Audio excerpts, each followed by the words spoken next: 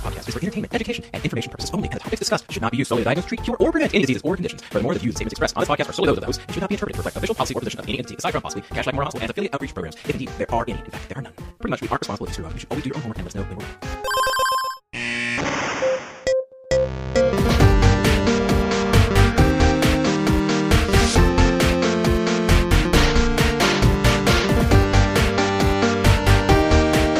Welcome back to the Curbsiders. Well, hello, Matthew Frank Watto. Hi, Stuart. How are you, buddy? I'm doing. You're doing. Are you sad? I thought we just had a great time recording this episode with Uncle Bob. Oh, we're done? This is the intro. We've done this before. Paul, are you here? Yeah, physically. Okay, so this is the Curbsiders podcast. With us, this is our Journal Club episode, or Hotcakes and Hot Takes, as we call it. And with us tonight, we have a big crew. Chris, the Chew Man, Chew, is going to kind of walk us through the setup here, and he'll introduce Uncle Bob. Yeah, we have a very special guest today. You might remember him from our Curbsider classics, such as number 16, Teach Internal Medicine Like a Master Educator, number 17, Sore Throat, Absent Cough, Ask Dr. Centaur, and who can forget the classic episode number 76, Pneumonia Pearls with Dr. Robert Centaur. So joining us today is our Kashik Memorial's very own Chair of Medicine, Dr. Robert Centaur. I hope you have some applause in the background. Like many chairs of medicine, I'm not around very much, but I have been listening, and the boys are doing a good job. Thank you. That means a lot coming from you. And I would have to say right back at you with the 5 good minutes on Twitter, which I get a lot of good article recommendations from that. And I also appreciate the kind of like teaching or the pearls for like how to write. I think most recently it was about soap notes, and all that stuff is great. I like it. I'm still parsing through that. I still have to consider. I'm it's so alien to what I'm used to doing that I still need to ruminate on it. I've been thinking about responding and then cowered out. It's good stuff. Dr. Centaur, my favorite recent one was about your article on the calculation for osmolality. I thought that was very interesting. That was a fun study to do, and it shakes everybody up because everybody wants to tell me what the corrected sodium is, and it never works out. Well, Chris, do you want to remind the audience the rules of this journal club that we're about to go through? And this one, I guess we sort of broke our own rules here. We went long on this one, but we're kind of known for that. So get over it, audience. Yikes. This is typically our monthly edition of the Curbsiders Journal Club. You know, we had been doing tweaks to the format here and there, and we really want to thank everyone for sending article suggestions and comments on social media and email. So out of the exhausting list of things we stuffed into our brain holes this last month, we plucked some interesting articles to share with you today. You know, for those keeping track, we're trying to keep these discussions to about 4 minutes. And our producer, Sarah Roberts, had been giving us a gong at a 30-second warning. But as you will soon find out, we blew right through all our our predefined measures on that. Well, Uncle Bob, thank you so much for joining us tonight. And before we get into the multiple articles that we're going to talk about, I wanted to see if you had a pick of the week for us. Yes, this especially goes out to Paul, who's a movie buff. Would You Be My Neighbor, which is a documentary that is probably very important to all of you young guys. It's the story of Mr. Rogers. It's a documentary. It's absolutely brilliant, and everybody in the audience clapped at the end of the movie. It's very heartwarming and gives you some real insight to your childhood.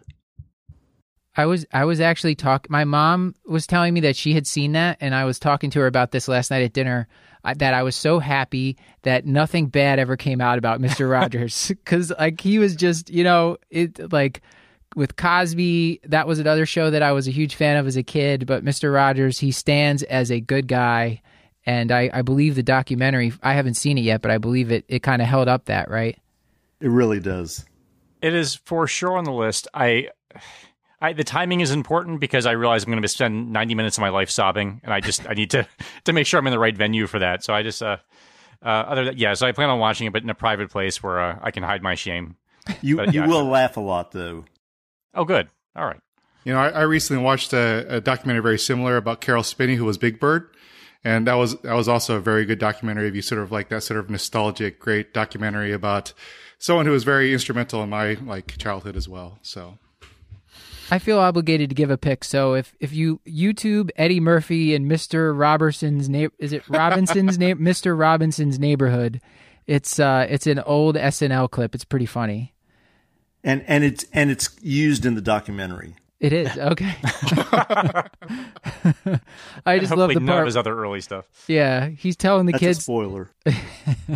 It's funny. All right, Chris, maybe we should get to the show. All right. So as discussed earlier, we're just going to go with hot takes today, just because we have a special guest and we wanted to be able to talk a lot about different subjects today. And so our first pick actually comes from Uncle Bob here. So the first article that I picked is Clinical Implications of Revised Pooled Cohort Equations for Estimating Atherosclerotic Cardiovascular Disease Risk from the July 2018 Annals of Internal Medicine. I picked this article because when the original estimation equation came out in 2013, I didn't believe it. That's the ASCVD risk calculator? Yeah, this is the risk calculator that was first used for whether or not you should treat hyperlipidemia and start people on statins. It's been used now for the new hypertension guidelines, and it's also used for whether you should take aspirin to prevent stroke. So as of today, as a 69-year-old man, that old equation says I have a 12.7% risk of having cardiovascular disease in the next 10 years. I didn't really believe it, and I thought they were missing something in here. What this article did is it looked at the original estimation of the 10-year risk that was based upon very old data, mostly Framingham data, and they got newer data sets and revised the equation and also used some much more sophisticated statistical techniques. The other thing they did is they were very careful in their validation. They developed the models on 80% of the data and held out 20% of the data. The new risk estimator, which you can find online on the article, now says that I have a 7% chance. I'm much happier with that. The strength of this article is the sophistication of the statistics and the more up-to-date cohorts that they developed the model on. I do have inside information that the American Heart Association, American College of Cardiology is going to look at these new equations and consider changing them. This article has a chance to have a major impact.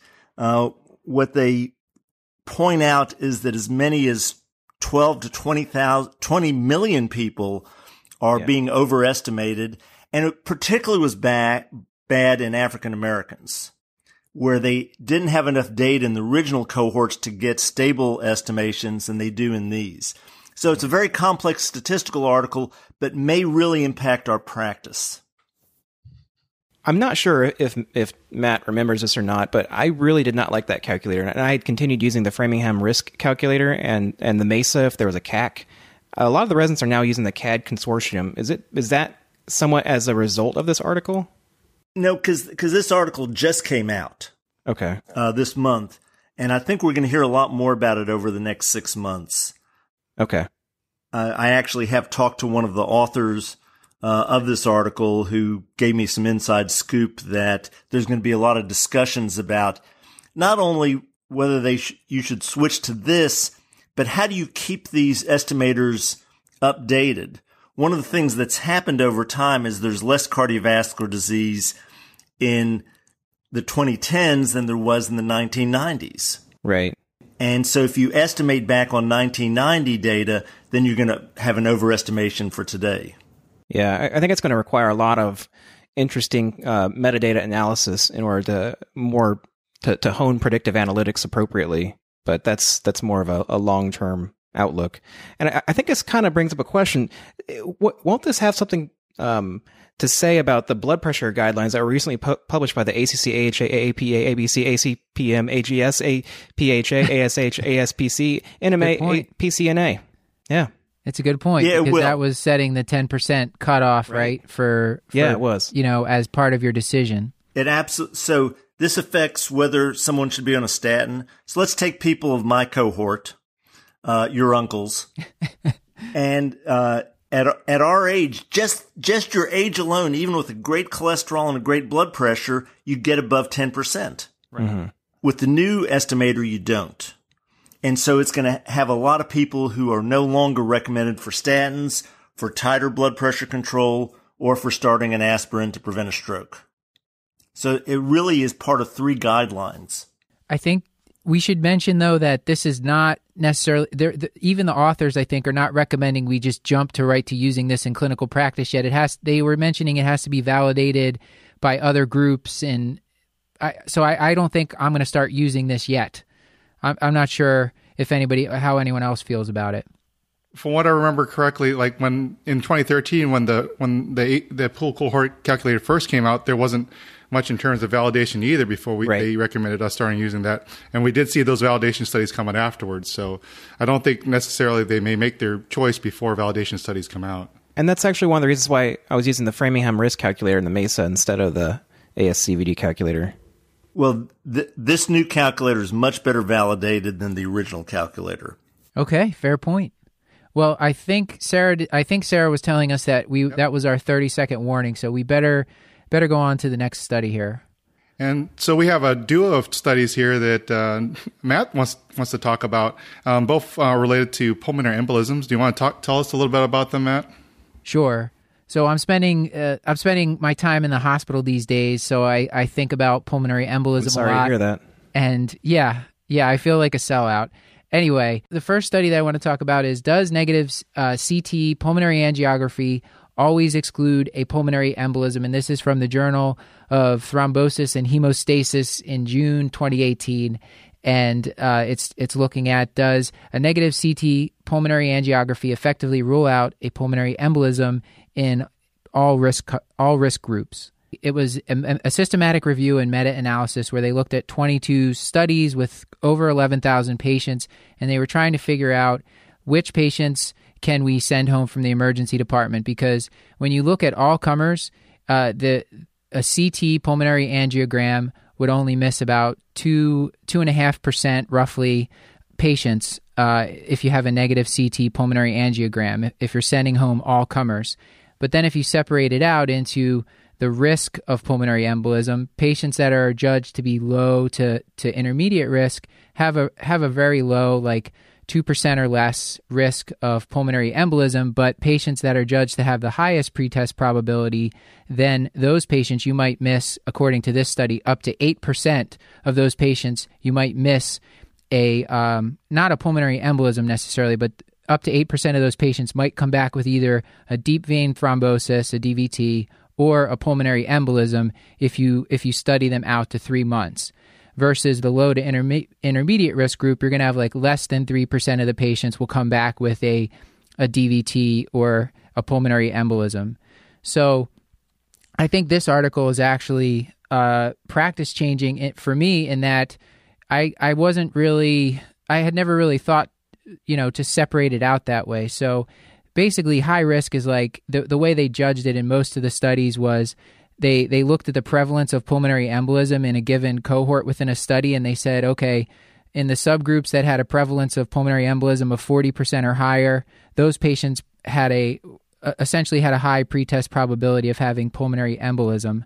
So they considered those patients to be high risk. And in that group, when they kind of pulled all those together from all these various studies, they saw that they were missing not missing. At 3 months, if you followed those patients out, in some degree, they were going to find a pulmonary embolism or a DVT in those patients. And the other studies they were using would be a combination of they could do CT venography, where they're kind of doing a CT venous study of the lower extremities, or just lower extremity Dopplers. and that's how they were finding these. So, or the patient would represent with signs and symptoms of PE, and then they would find them that way. Could it just be propagation of the initial index event, though? So maybe they couldn't have found it in the first one. Yeah, it's possible. It's possible, or maybe like, it's totally unrelated, and the first time, it's just a coincidence that the first time they didn't have anything going on, and then some event happened that changed their risk, and they got a venous thromboembolism. My concern for this one is essentially that if an ER physician sees a patient who's presenting and it appears as though the patient has a PE and has a negative CT, could this necessarily tie our hands to say, okay, well, we've got to investigate this further, when some of these incidences have to be a de novo incident, not necessarily related to the index event? I think at least what the authors were recommending, they're saying if you have a really high suspicion that somebody has a pulmonary embolism based on their history and something like the Wells or their Geneva score, and their CT pulmonary angiogram is negative, then you can still be justified in doing a follow-up test, like just making sure there's no clot in their legs, like doing a venous Dopplers before you send them home, and then having close follow-up of some sort. I think that is reasonable. I mean, it's not as though there's doing Dopplers there's no puts algorithm yet. They're proposing that we should develop algorithms for this, for this group of patients, this high risk group of patients. Like Wells score of 6 or higher predicts a 40% chance of pretest probability of DVT PE.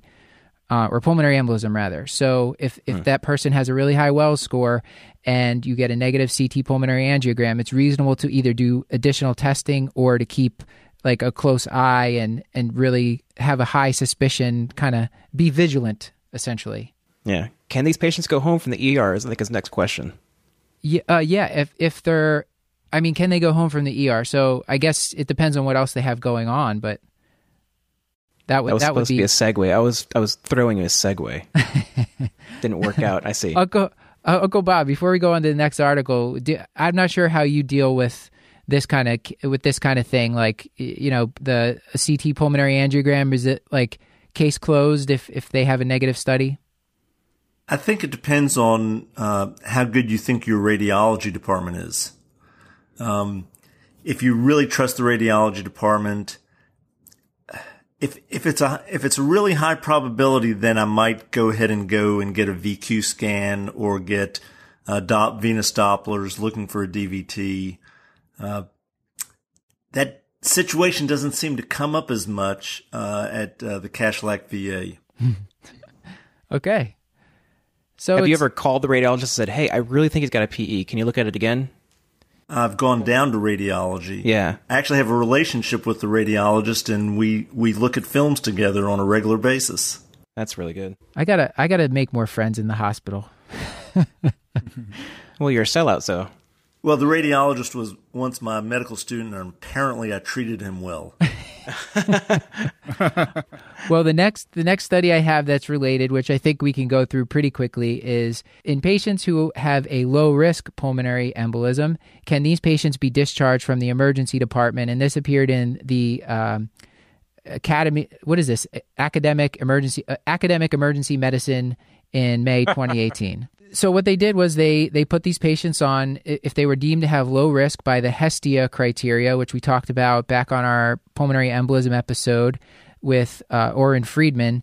The Hestia criteria, there are these 11 things that you can, it's kind of a checklist you can go through, and you basically look at things like hemodynamic instability and it's a checklist. And if they have none of those, if they don't check off any of those, then they can be deemed low risk, and they can potentially be treated as outpatients if your clinical judgment agrees with the negative Hestia criteria. So they put those patients on oral rivaroxaban and sent them out, and they followed them for 90 days, and there was no deaths. There was no difference in bleeding events based on whether they were admitted to the hospital before being sent, for a night or two before being sent home. So I wanted to know, is anybody in the group kind of following this? Like, you have a low risk PE and you're just putting the patient on a DOAC and sending them home? We'll go to Uncle Bob first. We haven't not done that yet. I did have a low risk PE come in and went down to the radiologist and found out that it wasn't a PE. So we reread it. and they decided that it was read as a subsegmental. And I have to ask you, because I haven't looked at the study myself, did they distinguish between subsegmental and segmental PEs here? Because if it's low risk and it's subsegmental, some radiologists say that's not really a PE. You know what? I would have to dig deeper into like the supplemental materials. When I was going through this, I did not come across that. They basically just said patients had a confirmed pulmonary embolism, and then when you looked at you did so confirmed pulmonary embolism by whatever mechanism, then you go to the Hestia criteria. If that's 0, then those patients can be potentially discharged home. I will say, it was interesting. They had a really hard time recruiting for this study. This was an industry-funded study.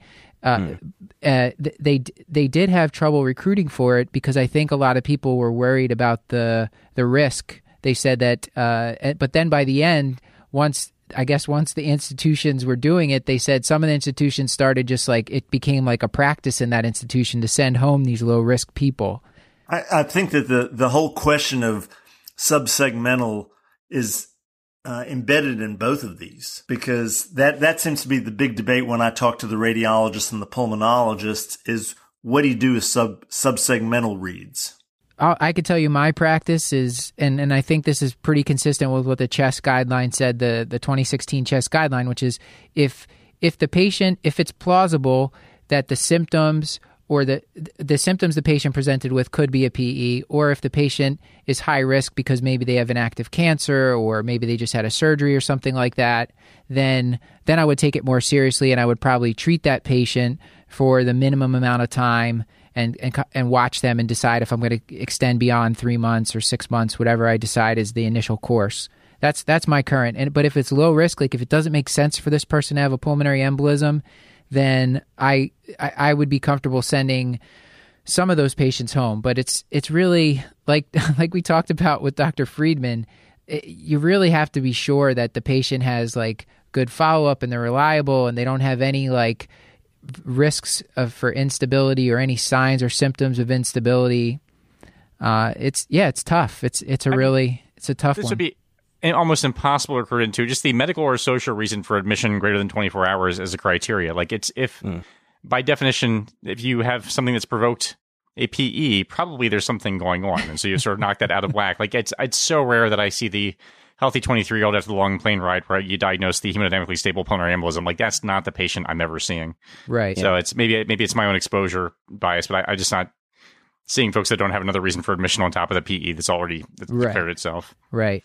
All right, let's move on. So let's go from some of these intense inpatient urgent care ED topic to something a little different. So Uncle Bob, you also picked another article that I thought was very interesting about metformin and its use in patients with type 2 diabetes with low GFRs. So the title is Metformin Therapy May Be Safe in Patients with Type 2 Diabetes and an Estimated GFR 30 to 60 from JAMA Internal Medicine, July 2018. So what really struck me about this article is there's been a recent change in the FDA and in guidelines about when we can use metformin. We were told not to use metformin when the estimated GFR was below 60 for a number of years, although not everybody paid attention to that. And recently they said you could go down to 30. So this is a confirmatory article to say, is it safe? Now, there's some problems with this article because it's all based upon administrative data. And you always have to be a little skeptical about administrative data studies. What they had was they had creatinines, not necessarily when the patient entered the study in a retrospective cohort, but when they measured a creatinine. And we assumed that the creatinine was stable, and we assumed that the estimation formula was appropriate for those patients, but we don't really know. The other thing is they looked for a hospitalization with a diagnosis of acidosis. They don't specifically say lactic acidosis.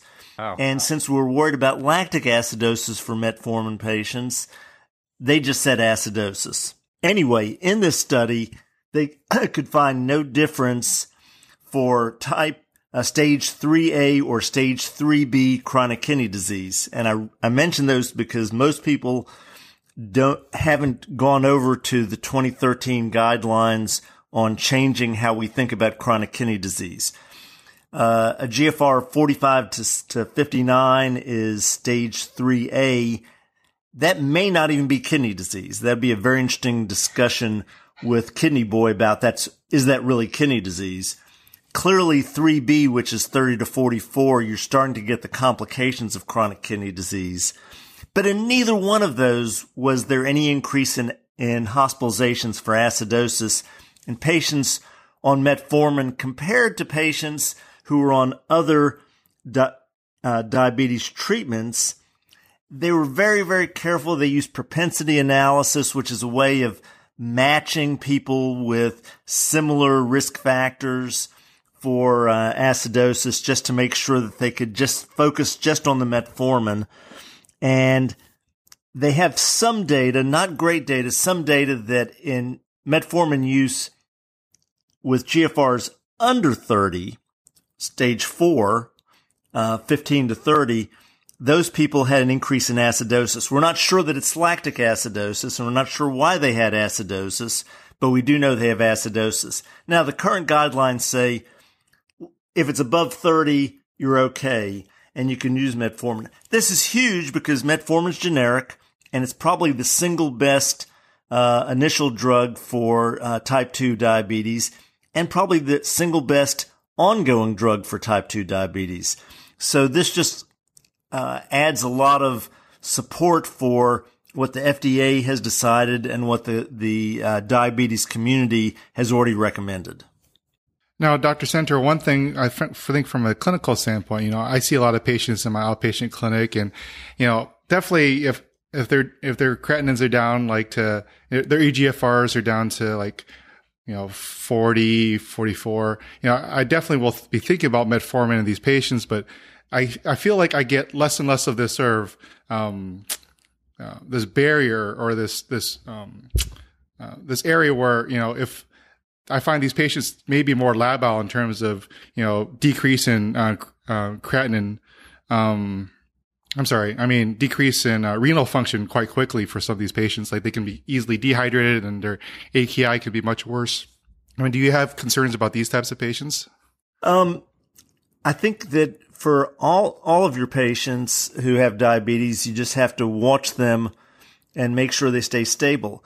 What happens is once your GFR gets down below about 45, the ability of the kidney to concentrate really has dropped off. And so they much more easily get volume contracted because they can't concentrate their urine as well. So they're always at risk for what we call AKI, which may just be volume contraction on top of chronic kidney disease. I get a little nervous about the term acute kidney injury when I'm not sure if the kidneys were actually injured or the volume is injured. I think you just have to watch that. And there may be some patients that it doesn't make sense by clinical judgment to put on metformin. But in general, we think it's probably the best diabetes medication. It's the least expensive. We're going to be talking about another article about a very expensive diabetes medication later on. So going on with another what I feel is actually an outpatient issue. Paul has a really interesting article that he picked out about our ongoing opioid crisis and a little bit about that. Do you want to talk about that, Paul? Yeah, I'd love to. This is in keeping with me choosing articles that already align with my kind of overall gestalt and then also have statistics that I don't quite understand. So it really sort of, it kind of matches my ongoing theme. So this is medication for opioid use disorder after non-fatal opioid overdose and association with mortality, a cohort study done by La Rochelle et al. In the Annals of Internal Medicine, I believe June 2018. So a pretty recent article. And so, obviously, this is a hot topic right now. We're all sort of deeply enmeshed in the opioid crisis. I just came off inpatient service just for 3 days, and literally a full third of my service were hospitalized either directly because of opioid use disorder or some sequelae thereof. So it was either endocarditis or overdose or, awaiting rehab for. So I'm seeing. It feels like I'm seeing more. Maybe it's just being recognized more because we're talking about it. But in any case. What this article looked at is the association between treatment with medication-assisted therapy for opioid use disorder after an overdose and the association with both opioid-related mortality and all-cause mortality. And so it's really interesting. They did a lot of fascinating data mining with this. So this happened in the state of Massachusetts. It was mandated by state law, which they make a point of saying, which I kind of enjoyed, and as such did not require IRB or approval. So it sounds like just a dream study. And they linked 7 different data sets together. So things that looked at claims data, they looked at ambulance services, they looked at like Department of Vital Signs, like they looked at a number of registries and linked all this data together and used that to identify patients who had this index event of unintentional opioid overdose. And then looking at all these data sets and identifying whether or not these patients received some form of medication for opioid use disorder, either in the 12 months before or the 12 months following this overdose. Are you guys with me so far? Am I still making sense? Yep. Yes, I think so. Okay. It's fascinating because they teased out the data for each of the medications in a different way, and I won't go through it because it's probably only fascinating to me. But they looked specifically at methadone maintenance therapy. They looked at buprenorphine and buprenorphine with naloxone, and they looked at naltrexone. So sort of bupe-based, methadone-based, and naltrexone-based. And so essentially, they found patients with this index event, and then they tracked out. And then this is where things start to fall apart for me. They have, illustrations. They have these boxes that are shaded, and there's a shade with a dot. And they look at whether or not the patient was exposed to the medication-assisted therapy within the month, or whether it was not. And I had a hard time parsing through all of this, if I'm being perfectly honest with you. But I can tell you that the takeaway, and this is, when we talk about those with weaknesses, is that patients who were exposed to medication-assisted therapy after an overdose event had lower all-cause mortality and lower opioid-reduced mortality. And this is specifically for methadone maintenance therapy and buprenorphine-based therapy.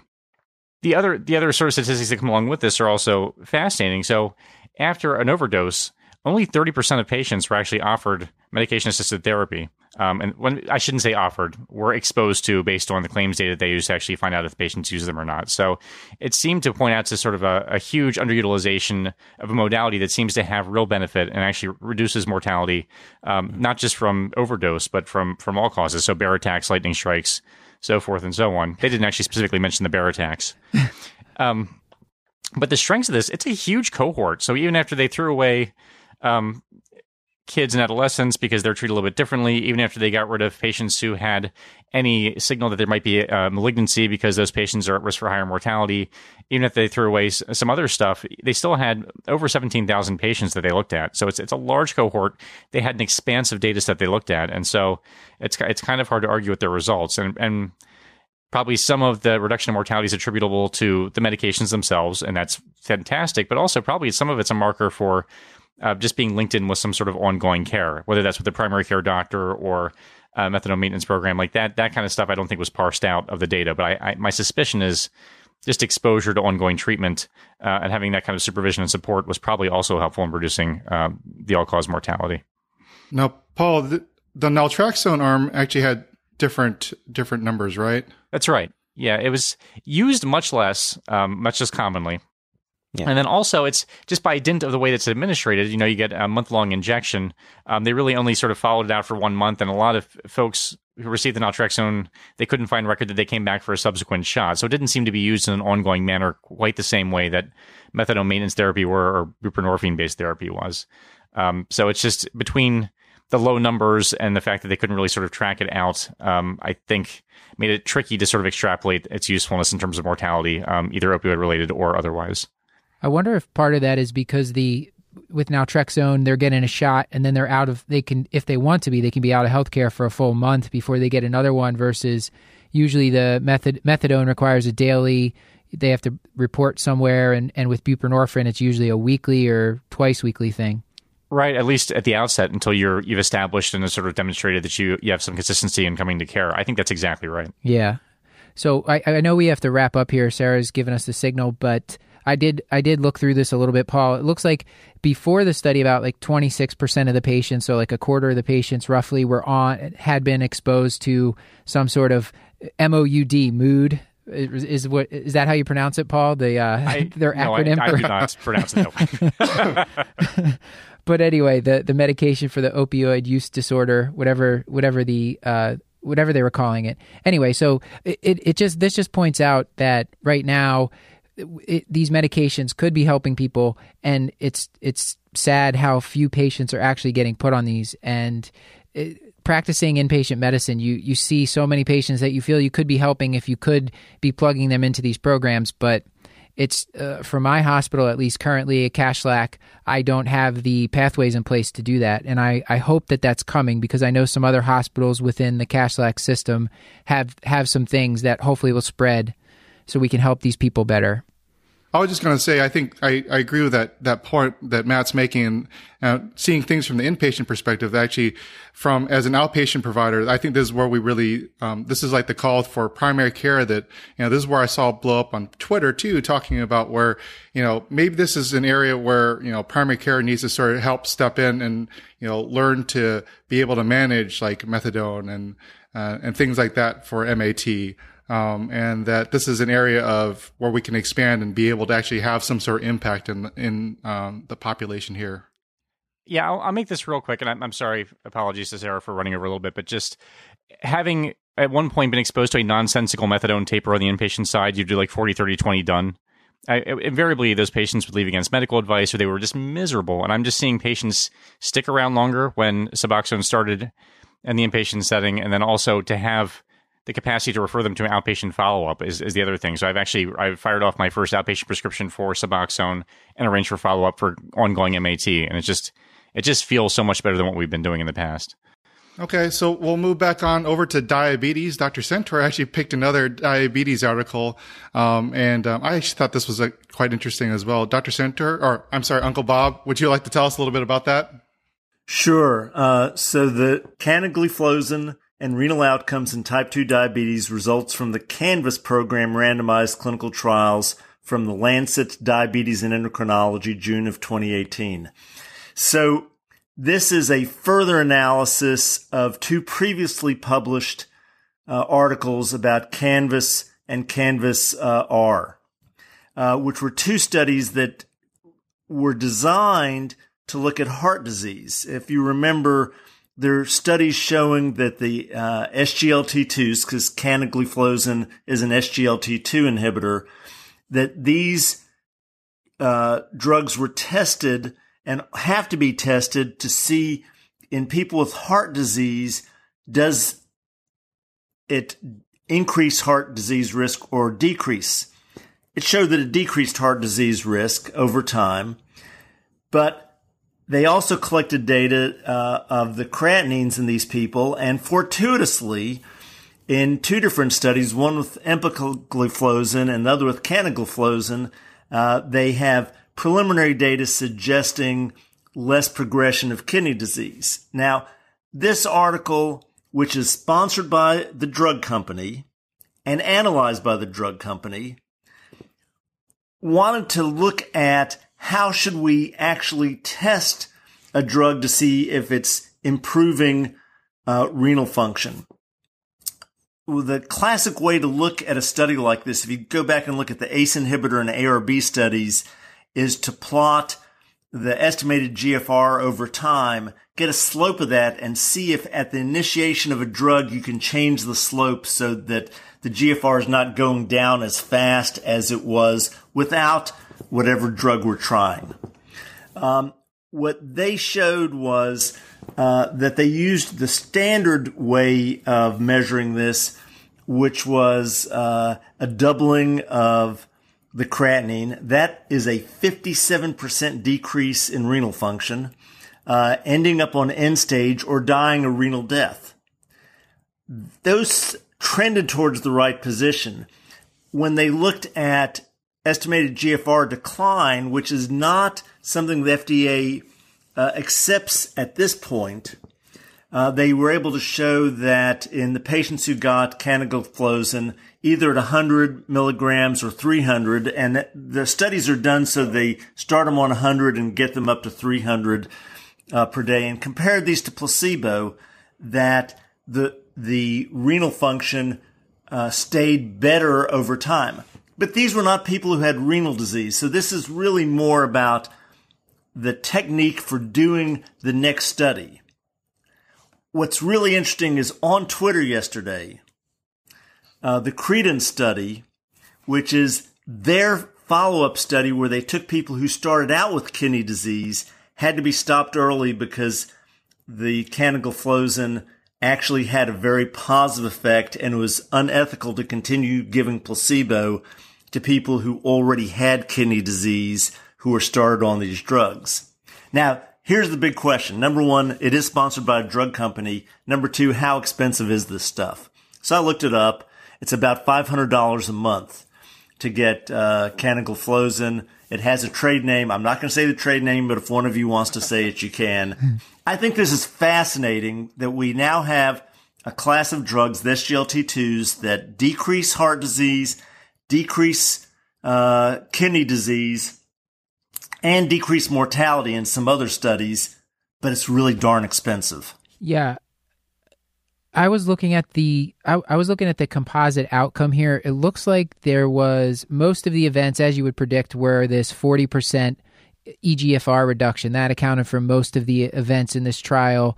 There wasn't really the confidence interval is very wide for the doubling of the serum creatinine, and the for end-stage kidney disease or death from renal causes, the confidence interval is very wide and crossed kind of crossed one, so it was sort of a wash there. But the creatinine doubling or the 40% reduction sort of favored the SGLT2, and I think that these drugs are promising. And when I was able to use them, they seemed to be pretty well tolerated by patients. And we had talked about this on a prior episode.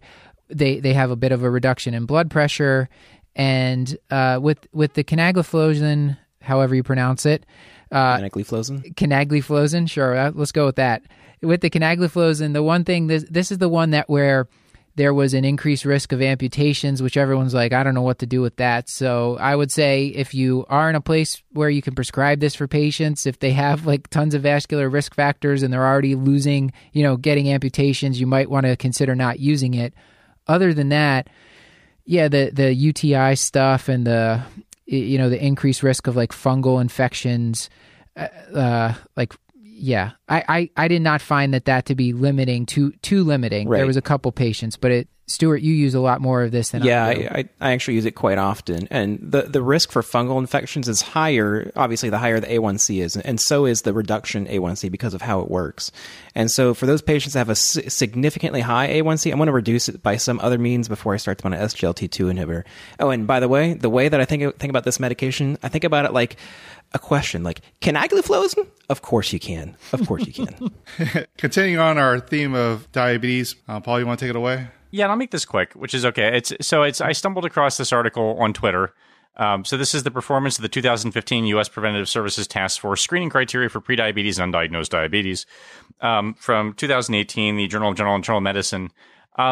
I chose this article because obviously it's directly relevant to practice, but more importantly because the first author is the nicest guy on the entire planet. So he's Matt O'Brien out of Northwestern, who's just a lovely human being and has been passionate about this topic for years. And when I saw his name on the paper, I thought, well, I should give that a read. And then it turns out it's a great paper too. So basically what it looked at, if you look up the current USPSTF recommendations for screening for diabetes, there's this adults aged 40 to 70 years who are overweight or obese, grade B.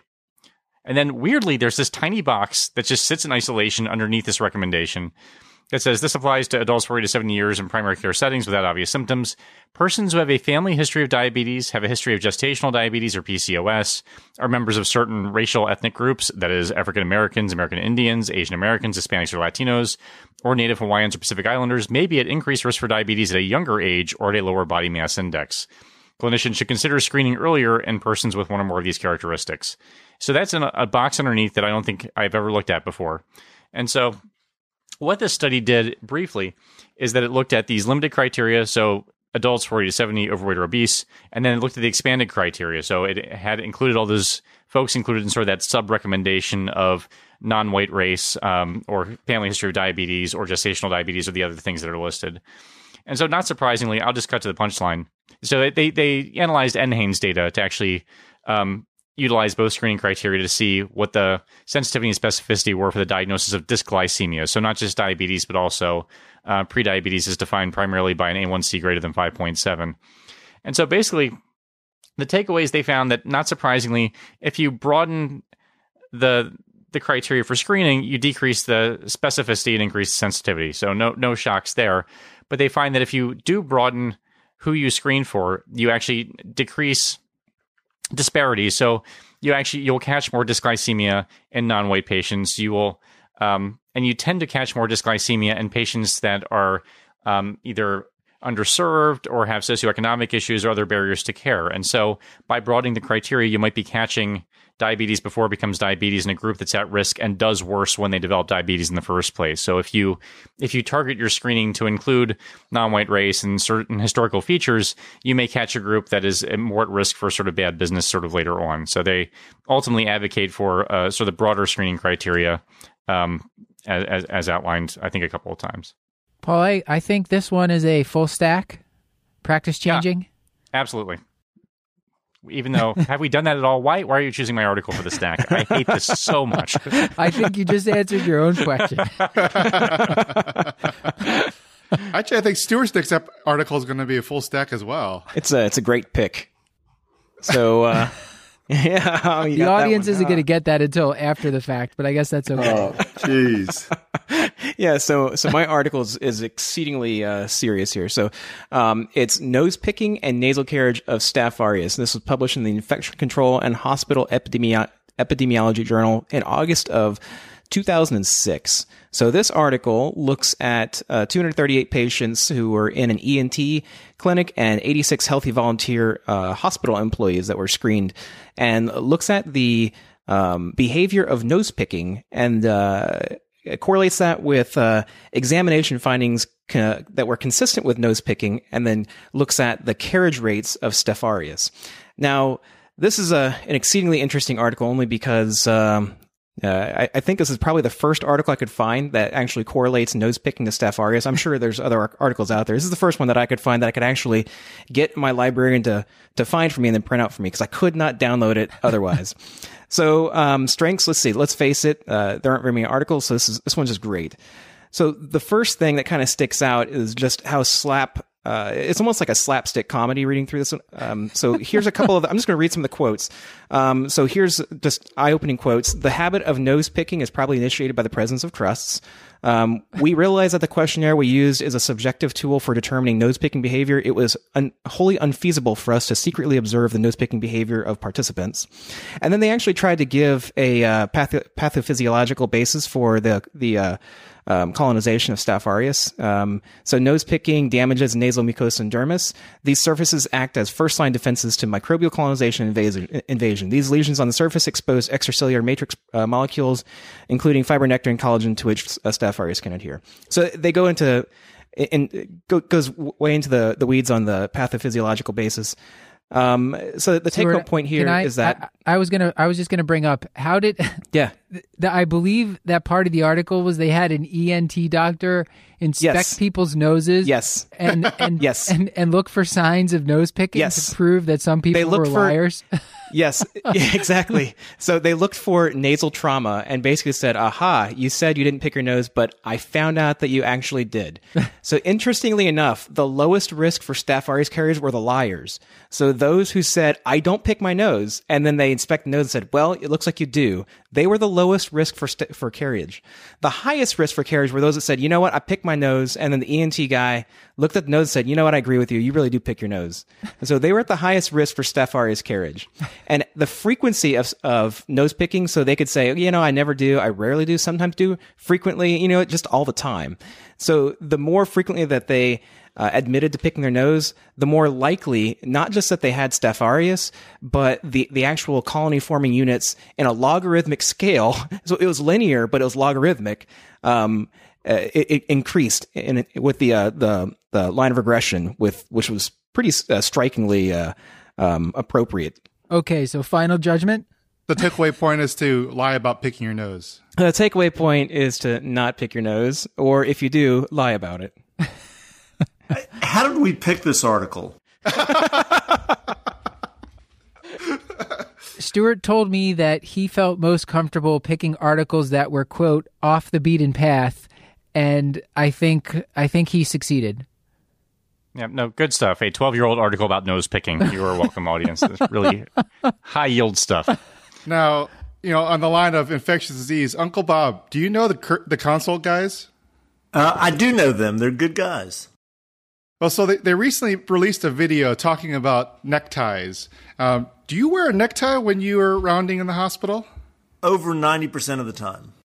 Okay. So they had this video and they released it on the Annals website, and we'll give a link to that in our show notes. But so they were talking about a reader who sent them a message saying that they recently visited the UK and found that none of the providers were allowed to wear a necktie. And they went back and to look at the actual evidence on this, and they found that a lot of the evidence goes all the way back to a letter to the editor about a study of like 40 neckties where they were only able to culture like coag-negative staph in like 9 of the 40 neckties. And based on this study, has been a lot of these policies about not wearing neckties. So I thought it was very interesting, and I just wanted to poll whether everyone else wore neckties when they rounded or saw patients in the hospital. This letter to the editor thing reminds me of that. Remember the famous letter to the editor in New England Journal that like started the opioid epidemic, supposedly? I think this one's a little bit less risky, but I do not wear a necktie. I hardly ever wear a necktie anymore. I've been going with the pulmonary tuxedo recently, which is the with khaki pants and a scrub top. Sometimes I wear like a polo shirt or a collared shirt. So on a side note, don't they not do contact precautions for MRSA in UK? Isn't that a thing? Does anyone know? I don't know. I can't speak to that. Okay. I was just looking it up. I couldn't find that they do contact precautions, but if the consult guys can look into that one too. Yeah, but part of the reason we can talk about that. Part of the reason Chris was asking about the attire is because there's this article that Paul had dug up, which was recently in the BMJ Open by Petrilli et al., and it was looking at like 10 academic medical centers, and they polled patients about their impression, and the consult guys talked a little bit about this too. I don't know if it was the same study, but it was an older study, but similar. But they talked about, like, does your impression of your doctor's care provided, does it differ based on what they're wearing? So there was, like, scrubs, and then there was, like, the casual doctor, and then there was the doctor he was dressed casually or in scrubs but with a white coat, or dressed, they had all these combinations, and there was a shirt and tie and white coat, and, of course, that rated the highest, which I believe, Paul, is that what you wear? Yeah, shirt, tie, white coat always. Right. Now, so by the way, if you go back to these infectious disease studies, like if you look at like the in vivo studies, like where they just take neckties and like just dip it in an inoculum of like staph and then just stick it in an open wound, and they're like, "Yep, causes infection. Told you so." Like there's not a lick of evidence that it actually, like nothing ever replicates a real world process. But in any case, Uncle Bob, what do you think? I really want to know whether there's the difference between silk ties and wool ties. But they didn't study that, because I've really gotten into wool ties recently. Apparently that makes me a hipster. How about bow ties? Yeah, bow ties might be good. I think this is much ado about nothing. Kind of like nose picking. Okay, so you're telling me you give this a short stack or just one hotcake? This doesn't even deserve syrup. Maybe we should wrap up here, Chris. I think so. All right. Thank you for listening to another episode of the Curbsiders Monthly Journal Club. A special thanks to our guest, Dr. Robert Center, or Uncle Bob, for joining us today. If you're like the solitary listener last month who wants to know what else was on our reading list, you can email or tweet at Paul N. Williams with a Z, and we'll be happy to send you a copy. Matt, do you have anything else to add? Just that this has been another episode of the Curbsiders, bringing you a little knowledge food for your brain hole. You can find show notes at thecurbsiders.com/podcast, or you can sign up for our mailing list at thecurbsiders.com/knowledge food. And we want your feedback, so send us an email at thecurbsiders@gmail.com. We have accounts on Facebook, Instagram, and on Twitter at The Curbsiders. Until next time, I've been Dr. Matthew Frank Watto. I'm Christopher Chu. We've got here with us Uncle Bob. Yes, somewhere. And that is me, Uncle Bob. All right. And I'm Stuart Kent Brigham. And good night. And I remain Dr. Paul Nelson Williams. And goodbye. Goodbye. Thank you to Sarah Phoebe Roberts, our producer for this episode, who also does our wonderful show notes for these episodes. And to our social media team, Hannah R. Abrams on Twitter, Beth Garbatelli on Instagram, and Chris, the Chew Man Chew, is on Facebook. That's me.